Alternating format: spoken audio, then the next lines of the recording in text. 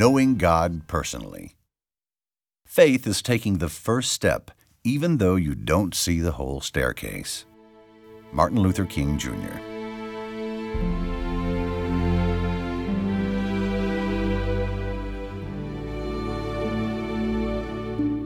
If you want to take the ultimate step up and experience life the way God designed it, then you need a relationship with Him.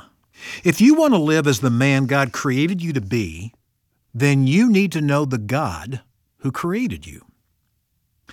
Our problem is that because of pride, we have rejected God's authority in our lives and have chosen to go our own way. Our sin separates us from Him.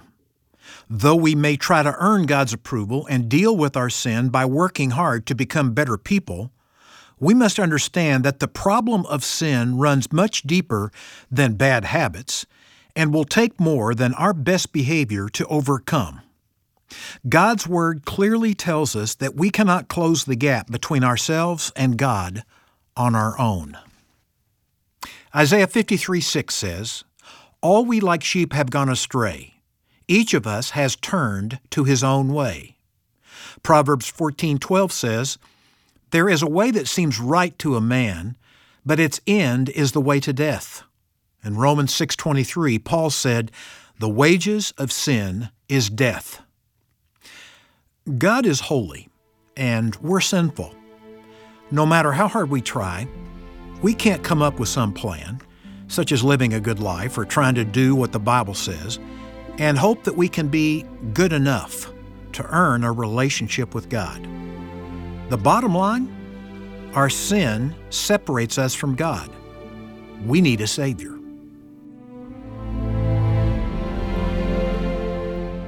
Thankfully, God has provided the way to solve our dilemma. He became a man in the person of Jesus Christ. Jesus lived a holy life in perfect obedience to God and willingly died on a cross to pay the penalty for our sin. Then He proved that He is more powerful than sin or death by rising from the dead. John 14:6 says, Jesus said to Thomas, "I am the way and the truth and the life. No one comes to the Father but through me." Romans 5:8 declares, God demonstrates His own love toward us, in that while we were yet sinners, Christ died for us. Romans 5:8. The wages of sin is death, but the free gift of God is eternal life in Christ Jesus our Lord. Romans 6:23. And one last passage. And 1 Corinthians 15, verses 3 through 6 remind us, "For I delivered to you as of first importance what I also received, that Christ died for our sins according to the Scriptures, and that He was buried, and He was raised on the third day according to the Scriptures, and that He appeared to Cephas, then to the 12. After that He appeared to more than 500 brethren at one time." The life, death, and resurrection of Jesus Christ have provided the way to establish a relationship between you and God.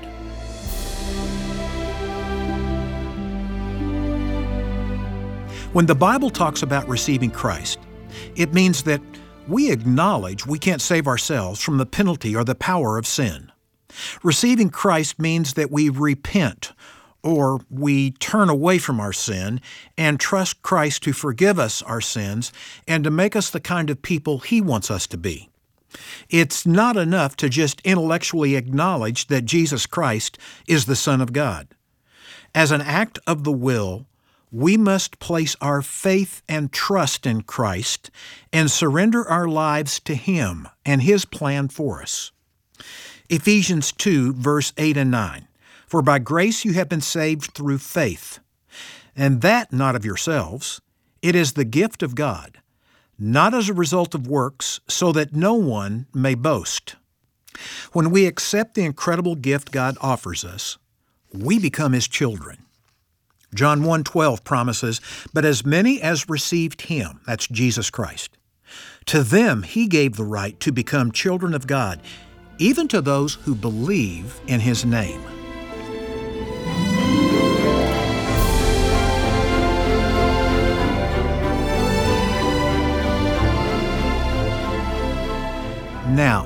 let me ask you a few questions. Are things right between you and God? Is He the center of your life? Is His plan for your life the priority of your life? Or is life spinning out of control as you seek to go your own way?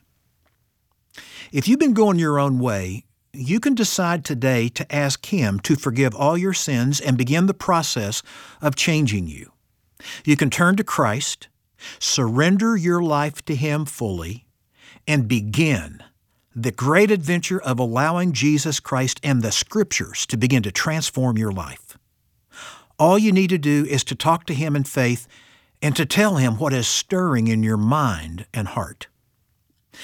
Prayer may be kind of new to you, but understand that Almighty God knows your heart, and He's not so concerned with your words as He is with the attitude of your heart. Here's a suggested prayer to guide you.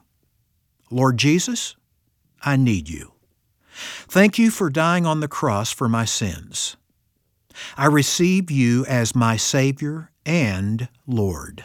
Thank You for forgiving my sins and giving me eternal life. Make me the kind of person You want me to be. Amen. Now, if that prayer expresses what you're sensing right now toward God, I'm going to pray that prayer again, and why don't you pray it out loud as best you can as you follow me as I go back through that prayer. Just pray it sincerely before God in faith. Lord Jesus, I need You. Thank You for dying on the cross for my sins. I receive You as my Savior and my Lord. Thank You for forgiving all my sins and for giving me eternal life. Begin to make me the kind of person You want me to be. In Christ's name I pray. Amen. If you still have questions about knowing God personally, I'd like to encourage you to visit the website, FamilyLifeToday.com, and look for the link, 2 Ways to Live. That's 2 Ways to Live. And if you prayed that prayer sincerely before God, let me promise you on the authority of Scripture that He has heard your prayer and He has come to dwell within you. He lives in you, you are forgiven, and He can be the Lord and guardian and guide of your life for the rest of your life, if you'll continue to surrender to Him and yield to Him on a daily basis. It's a great adventure. Congratulations. You'll never regret it.